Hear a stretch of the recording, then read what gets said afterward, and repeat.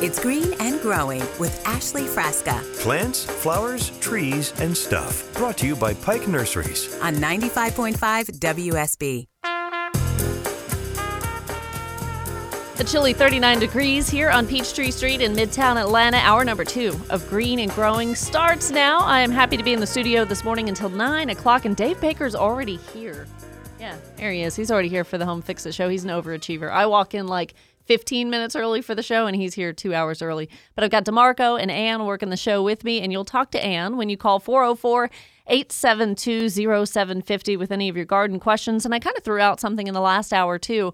If you don't necessarily have a question about gardening, but something good that we could talk about, garden resolutions for 2022. Yeah, we're like 15 days into the new year, so it's not too late to come up with something that you want to resolve to do. And as it pertains to gardening, maybe something that you want to try for the first time, so you've got some curiosity about, or something you just really screwed up last year and you're going to do it right and do it better in the new year. And I can help with a lot of things that you may be experiencing trouble with. So 404-872-0750. I'm always a resource here on the radio on Saturday mornings, mostly live. I think there's 52 Saturdays in a year, and I may take, 3 or 4 off. Maybe that's it. But also throughout the week, reach out to me on the Facebook page. A lot of you do. When you search Facebook, type in Green and Growing WSB. And like or follow the page, and I post a lot of good stuff there and pictures and things I'm doing, tease ahead to what the show is going to be about. And in the last hour, we heard from Cherokee County Extension Agent Josh Footer talking about home orchards and the new garden area in Cherokee Veterans Park, which I'm really excited to be involved with and go to the ribbon cutting in March and bring you a little more about that. But also coming up at the bottom of the hour, I'm excited to bring Jim Bearden back to the show. A lot of you know who Jim is, trail keeper and a humble brag, Cobb County 2020 Volunteer of the Year for the work that he does at Green Meadows Preserve. And that was one of the field trips I took last year, was out to West Cobb to Green Meadows Preserve. And he walked me around the Bluebird Trails, showed me a lot of really cool, fun things. And there's a Cobb County Master Garden set up there as well.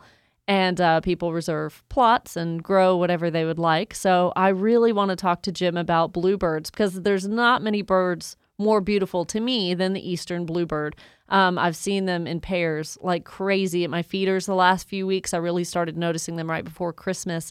And it does seem that they always travel in pairs, right? So the male is that bright, bright blue, and the female's a little more of a dull bluish gray, but I just love them. And I put out mealworms, dried mealworms, in a special feeder right next to my regular bird feeder, and they go straight to it. So I think they're pretty happy at the Frasca lot. 404-872-0750. So with it being a long weekend for a lot of you, congratulations for those of you who can celebrate a 3-day weekend. I get 1 day. I have Sunday. Sunday is my day of rest. I try not to get on social media. Try not to do a whole lot. Sometimes I work here on Sundays, just depends. But a lot of you are off Monday, which is going to work out perfectly because the weather is going to be a little weird. But barring any crazy weather, Trees Atlanta is planting 350 trees over the long weekend, and they need your help to help honor Dr. Martin Luther King Jr. and grow the urban forest this weekend. You can help plant some of those trees. If the kids are just cooped up at home and they're bored, and you feel that they need to get their hands dirty, I think this is a good project. So you can find out details about that volunteer opportunity at treesatlanta.org and click on calendar. And there you see the different sites throughout the city that they're going to be doing some tree planting. And you need to register that you're going to be there, what day, what location, and all that kind of thing. And I think that's a fantastic way to honor the legacy of Dr. Martin Luther King Jr. this weekend. So there you go. I'm sure there's other opportunities as well. I try to kind of stay on top of those and share them with you. So if any other garden groups reach out to me here in the next day or two, I will certainly share that with you on the Green and Growing WSB Facebook page. So I get a lot of great questions from all of you via Facebook. And I had one in the last week or so from Max. Max sent me a picture of, I think it's an oak tree. He says he thinks it's a maple, but looking at the height and the size, I do think it's an oak. It looks pretty healthy, but all the leaves have fallen off. So he took the picture way up in the sky and said, look, I've got this tree. I'm in Roswell, and it's sprouting branches. It's got some weird green growth coming from the limbs What is that? How did that get grafted onto the tree way up there? What do you think? So I zoomed in and I did, all the leaves are gone, like I said, but I zoomed in and I see this green stemmy stuff growing from the limbs, and it's got almost rounded paddle-like little leaves to it. And then his further picture standing back, pointed up at the sky, it's in little clusters, right? On the tips of the limbs way up there. And I said, you know what, Max? I think you got mistletoe. So no need to do anything to the tree. Mistletoe's growing there. It's got kind of a symbiotic relationship with the what I think is an oak tree, but it doesn't matter, the tree. It's actually going to kind of grow off of that oak tree and use some of the nutrients and the water and all of that to successfully kind of sustain itself. And I don't think there's anything you need to do. So that was a really good question, got me thinking. And another one came from Carolyn, and I haven't had a chance to answer her directly, but she said she's got an idea for my show, and I never turn those down. I love that. She said during the pandemic, she got into gardening like crazy. Yay, go Carolyn.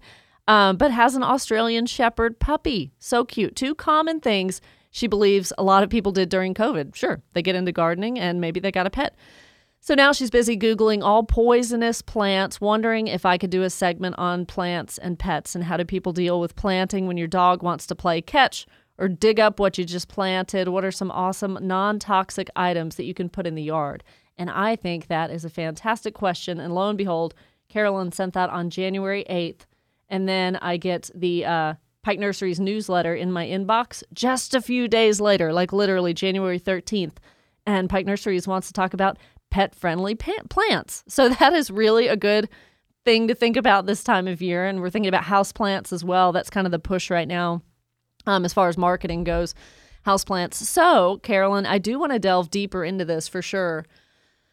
But Pike Nursery did have some good suggestions for houseplants. The ones that they're telling you are safe. Calathea. Calathea are gorgeous, broad-leafed, safe houseplants for pets. Unique colors and patterns on the leaves. Some kind of look like a snake pattern. They have some reds, some purples, mostly green. So Calathea is a good one. Succulents. I think most animals are probably going to leave those succulents alone, and they need highlight, but indirect. And then you just water once or twice a month because they're succulents. So they store all that moisture in their puffy leaves, and they're able to just kind of do, hens and chicks. I've got aloe, some things like that. Those are pet safe. And also just a reminder for the ASPCA website. When you go to the ASPCA website, they have a very, very good list of toxic and non-toxic plants for cats and dogs. Another one is peperomia. That's a fun little house plant as well. There's a variety called watermelon that I'm pretty familiar with, and the leaves actually look like the outer rind of a watermelon, so that's kind of cool. And bromeliads, which are kind of like the birds of paradise looking plants with the plumes that are yellow or pink or orange. Those are going to be safe as well. Great for bright kitchens, bright bathrooms. It's a very dramatic looking houseplant as well.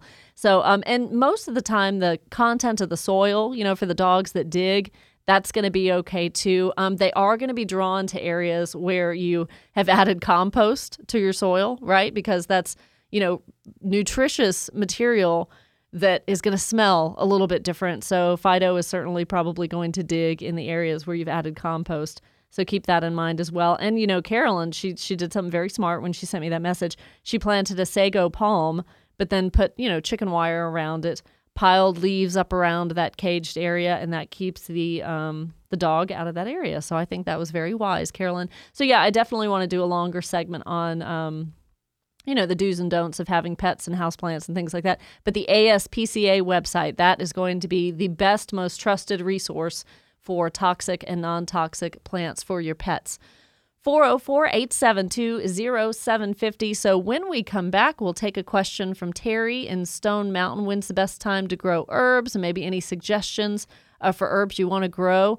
The sky's the limit. It's whatever your palate can tolerate. It's whatever you think you could, best, most efficiently use in cooking. If you're in the kitchen a lot, you want to grow your own herbs. But we'll talk to Terry about maybe some ways to get started with herbs indoors. 404-872-0750. And when we come back at the bottom of the hour at 7:30, Jim Bearden from Green Meadows Preserve is going to join me to talk about bluebirds. That's a conversation you don't want to miss. I have so many questions for him, and he's going to have answers and ways to attract them to your landscape as well. It's really going to make you pretty happy from now until the springtime to watch those guys. We'll be right back. You're listening to Green and Growing right here on 95.5 WSB.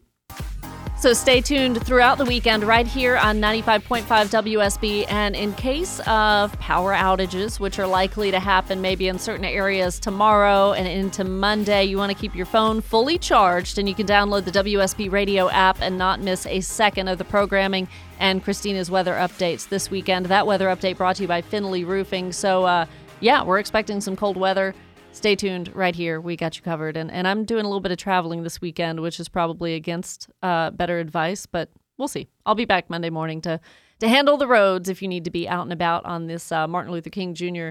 holiday, Monday, federal holiday. So, I just went through a list of, plants that are safe for pets, and succulents is on that list. And, not necessarily that animals aren't going to go after these plants, but at least if they do, they're not going to be harmed. And sure enough, just got a Facebook message from Joseph being like, we got 2 Aussie puppies. And one of the first plants they got was our succulent. But the good news was that the dogs were not harmed after they got to Joseph's succulents. So that is good. Like I said, if you want plant and pet friendly, safe pets or plants, go to ASPCA and the website, and you'll see a list there. 404-872-0750. Taking a call from Terry in Stone Mountain. Good morning, Terry. Welcome to the show. Good morning. How are you doing today? Great. How are you this morning? I'm great. My question was, I want to start growing some herbs, and I was wondering, is it too early to start now? And 2 of the main ones that I wanted to do was basil and cilantro. And I want to know, were they easy to grow, and can I do them now? Yes, they are easy, Terry. I love that you've already got some in mind. And like I said, it just really depends on your palate and what you have a taste for. Don't grow herbs, folks, if you don't cook a lot, or maybe, you can put them in cocktails. But grow what you like to eat. So cilantro is easy. Basil is a really popular one and a great one to start off with. Rosemary, a lot of folks like that with chicken and potatoes, and that's an evergreen perennial. So that's one of those that if you plant it in a nice big pot, you're going to be able to move it in and out as the weather gets colder and warmer, but it's a perennial, so it's always going to come back. Sage, thyme, there's a lot of mints on the market as well, Terry. I think my mother-in-law had like a pineapple mint in her raised beds. There's a chocolate mint, and man, you just walk by that, rip one of the leaves off, rub it in between your fingers, and it does. It smells like pineapple or chocolate, depending on which one you get. So for right now, you can start them from seed. Indoors, you just probably need to have a grow light, a fluorescent light, to make sure they're getting plenty of sun. You've got to have full sun, so even an eastern-facing window, and sometimes that's not even sufficient enough. So if you can do them on the countertops in the kitchen, start off with a light. And if you don't have a whole big area for the setup, because this does require a lot of space.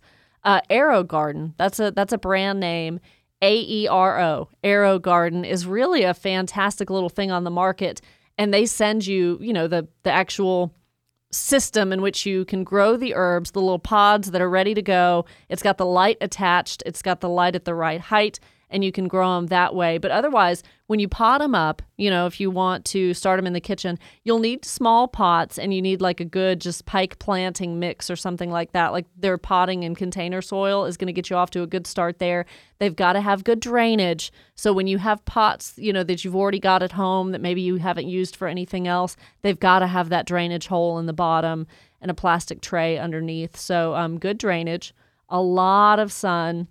And the good thing about this, Terry, is you can start them right now in the kitchen in a really sunny room or under some grow lights. And then by the time the weather gets warmer, you're able to move them outside, and they're going to be, just growing really vigorously. The one thing I would warn against, and you can transplant them, I'm losing my train of thought here, but you can transplant them into the garden if you choose to. If they're getting too big by April or May, plant them outside and they're going to be just fine. Or you can keep them in the pots, have them on the deck, the patio, the balcony.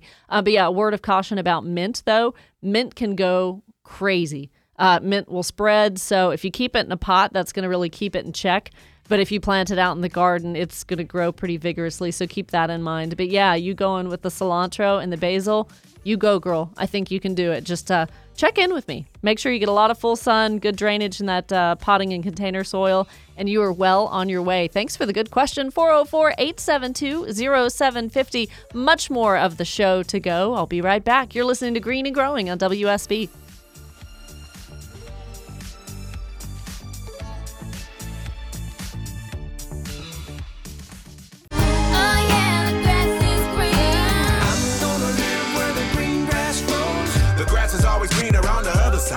Caterpillar to a butterfly.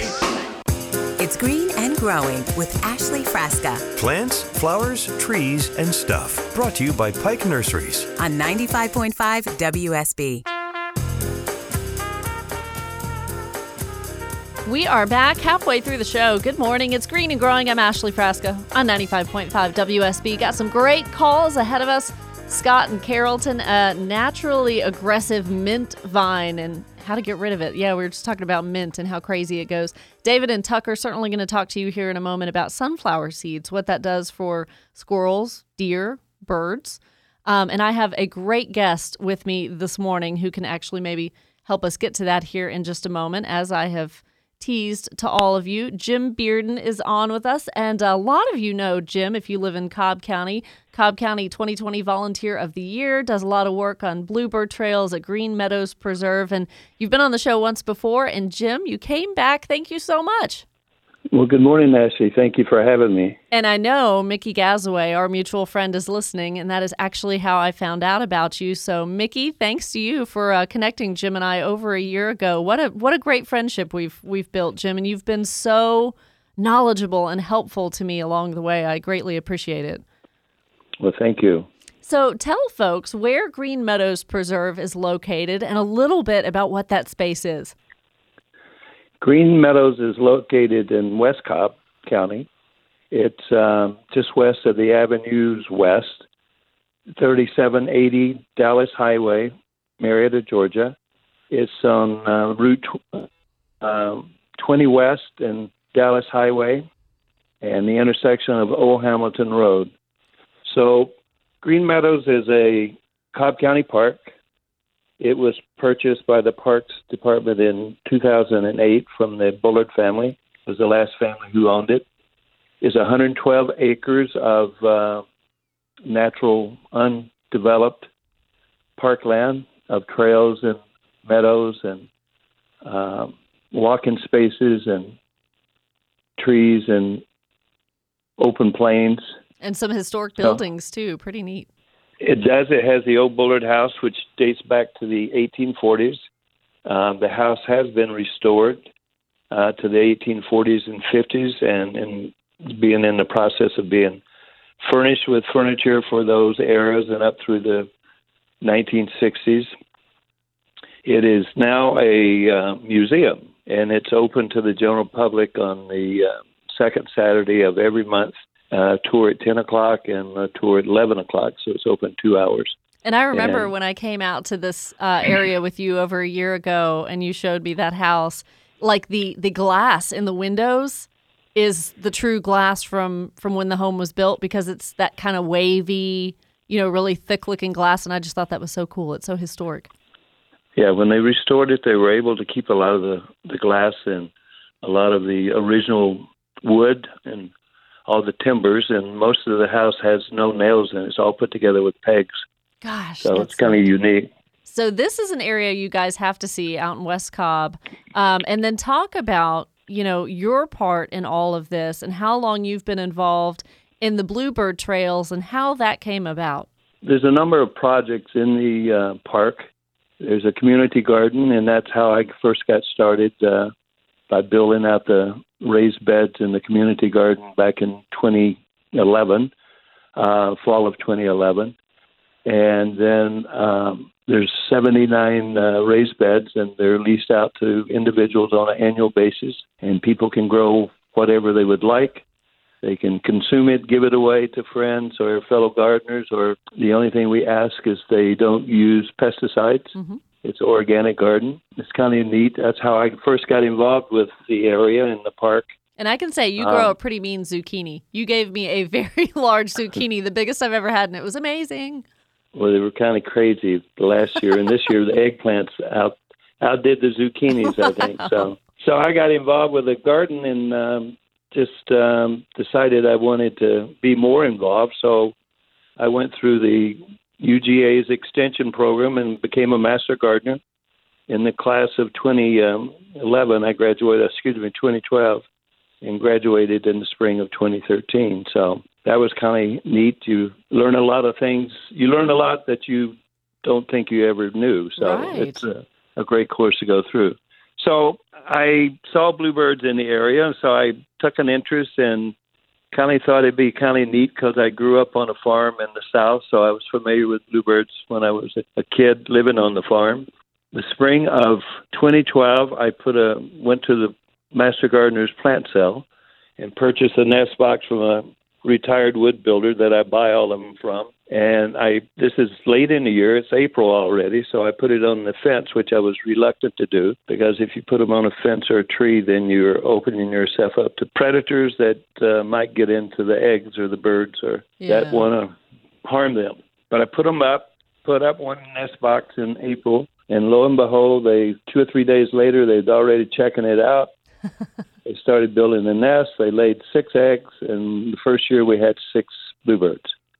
So that was kind of the beginning, and then from there I got the idea to do a bluebird trail. So I went to parks and asked if they're okay, and they didn't really know how far I was going to take it, I don't think. So I got started, and now the bluebird trail has 31 nest boxes and 10 feed stations with 2 feeders each. So I have 20 feeders out there that I supplement their food with dried mealworms. But the first year we had 6 bluebirds. This past year, even with the pandemic, we hatched 233 birds. Wow. And for the 9 years ending in August of 2021, we have hatched and fledged just at Green Meadows 2,099 birds. Talk about making the world a better place. I mean, you are. With the work that you've done, 31 nest boxes, that's incredible. And it's a safe haven for bluebirds who are so beloved here in this area. Jim, tell me what makes a nest box, for a bluebird different than just a standard birdhouse. What's the difference? Bluebirds only build a nest in a cavity. So their natural cavity would be a tree that's got a dead limb on it or a dead tree in your yard that woodpecker would make a hole in, and then the bluebird would take over that cavity and build the nest and raise their young. Or open pastures where you have fence that are made with fence posts, real wood, and we used to make fence out of locust trees, and locust has a lot of knots in it, and when the trees dry, but locust is very hardwood, so it lasts a long time. So when those knots would dry, they would fall out, and then the birds would take over those cavities and build their nests. So that's why they're they're the most particular bird that I know. They like very open spaces. That's why you see them out in open fields and pastures and gardens. And they do not like tree cover to build a nest. They will eat from a feeder under tree cover. But as far as building a nest, they like open spaces. It needs to be a cavity, and the nest boxes are even better than their natural cavities because they're drier and they're more safe and they're more predator-proof because I mount them all on a predator guard. I build these units in my garage. Yeah. And I've installed about 350 of them since I started this project throughout the state of Georgia. I try to encourage people, if you have room in your yard, to put up a suitable, I call them nest box, but birdhouse. Well, now let's talk about... A nest box is different because a lot of people buy birdhouses at garden shows and art fairs, and you can't open them, so you can't check on the birds, and you can't clean them out after each brood, which you should do. Some of them have perches on the front of the box, which is not appropriate because if you have a perch on the box, then you're going to get a mockingbird that's going to sit on there and interfere with the bluebirds coming and going and feed in their young. So you never want a perch on the box. You want it about 10 yards from the nest box so that they have something to fly to, but not on the box itself. Okay. And let's talk about, so, if I head to one of the nurseries or a craft show and I buy a nest box specific for bluebirds, talk to me about properly mounting it, because I had always heard that even before I started hosting this show, it has to be facing a certain direction, maybe a certain height up off the ground. Like, what do they prefer that they're going to go straight to? It should be mounted on the ones I build, I put on a conduit that I build a predator guard that squirrels can't climb and snakes can't get up. And if they do, there's wire mesh in the top so they can't get through. So nothing can jump on it because it's in the open, and that squirrels can't jump from a tree onto it. So squirrels can only jump about 4.5 feet flat-footed, so they can't get up above the predator guard. So it should have a hole in it that's 1.5 inches. Okay. That's the size that a bluebird prefers. They fit through that hole. Anything smaller, they don't fit through. Anything larger, you get different birds making nests in there. It should be mounted about 5.5, 6 feet high. It should face east, because the reason it faces east is we get the morning sun to help warm them up in the morning after a cold night. But biggest reason is we get less bad weather out of the east than we do out of the other directions. So I usually point them all, thank goodness for iPhone compass, 112 degrees southeast is pretty much what they're all facing. So the things I had heard were always true. And then as far as their dietary needs, you did mention mealworms, which dried mealworms are fantastic. Just natural, things in nature. What do they eat? Their diet is 80% insects. They like insects, prefer insects. Then in the winter, they eat a lot of berries, certain berries. They love poke berries off of poke salad. So if you have a pokeweed in your yard and you can leave it for them, and when it gets ripe, they'll take those berries off. The berries on a dogwood tree, they love those.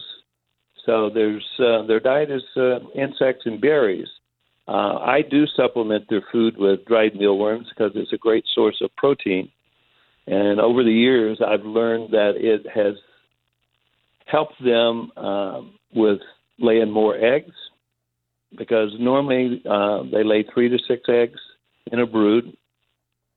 They lay more eggs in the beginning of the nesting season than they do at the end.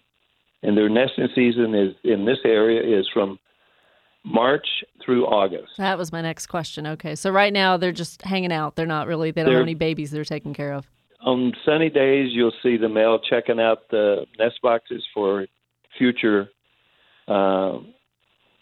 family raising. So it's his job to find the house. Ooh. And then he's got a whole song routine he goes through to get her to come check it out.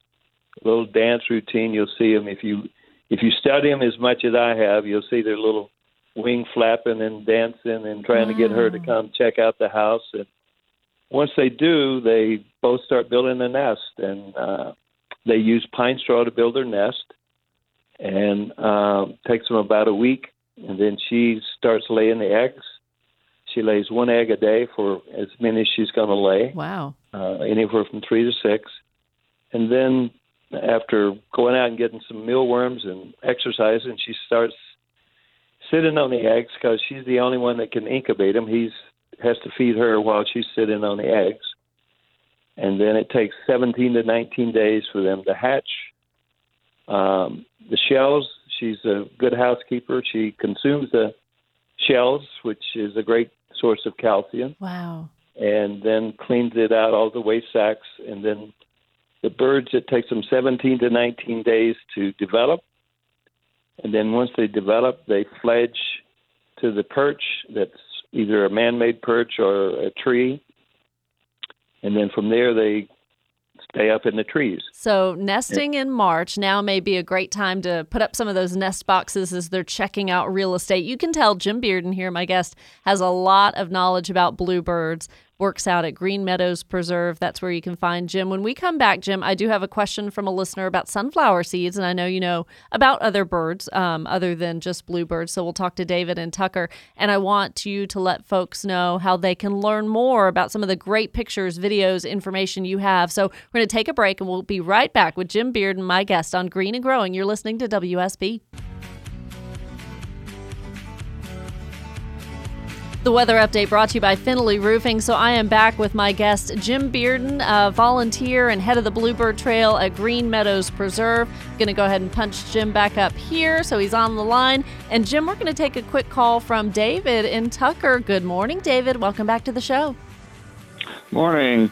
Had a question about sunflower seeds because shelled sunflower seeds are recommended because you don't have all that stuff on the ground level, but some birds like cardinals I'm told, prefer to shell their own seed. Mm-hmm. So what do you do? It sounds like catch-22. What do you think, Jim? Well, I prefer a sunflower mix with other seeds if you're going to feed, try to attract all different kinds of birds, because sunflowers are too big for some of the small birds like the bluebirds. Bluebirds will eat the sunflower hearts without the shells, but you are correct. The cardinals do like to shell their own sunflowers. The hulls are the outer coating of the sunflowers. If the feeder's in a good location, becomes a good source of mulch and fiber for the ground, so I just leave it. So, and the squirrels always manage to find one or two that the birds miss, so you'll always have squirrels underneath your bird feeders if they're not on your bird feeders. Right. So there's no right or wrong way. I always tell people that it's, if you can get a good bird seed mix, you're going to attract more different kinds of birds to your yard. Yeah, and make sure it's not all that millet, those beige little bead balls. I mean, you've got to have something of substance, right, Jim? Some peanuts, some sunflowers. Right. If you get peanuts, you get woodpeckers, and they love the peanuts. So. Yeah. And the sunflower seeds, David, to your point, are so important because of the oils and the birds needing the protein to kind of get through the winter. So great question, as always. Thanks, David from Tucker, with that question. Now, Jim, I want to leave folks with how to find out more about you. You've got about maybe 30 seconds to tell folks where they can find out more. Well, you can, if you're on Facebook, try to find me on Facebook at Friends of Green Meadows Preserve. I do quite a bit of posting there. Or Google me at the Bluebird Guy at Green Meadows.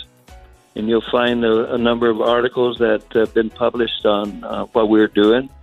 The other one, you can go to my blog, thebluebirdtrail.blogspot.com. Which is such a good resource, Jim. And I've made it folks easy. When they come to my Facebook page, Green and Growing WSB, there's a video of you and I together from a year and a half ago. There they can get in touch with you via your Facebook page or Friends of Green Meadows Preserve. Thank you, my friend. Have a great weekend. Thanks, Ashley. You too. Thank you. Thanks for having me. Oh, I appreciate it. We'll be right back, and I'm going to talk a little bit of citrus trees when we return at 8 o'clock. You're listening to WSB.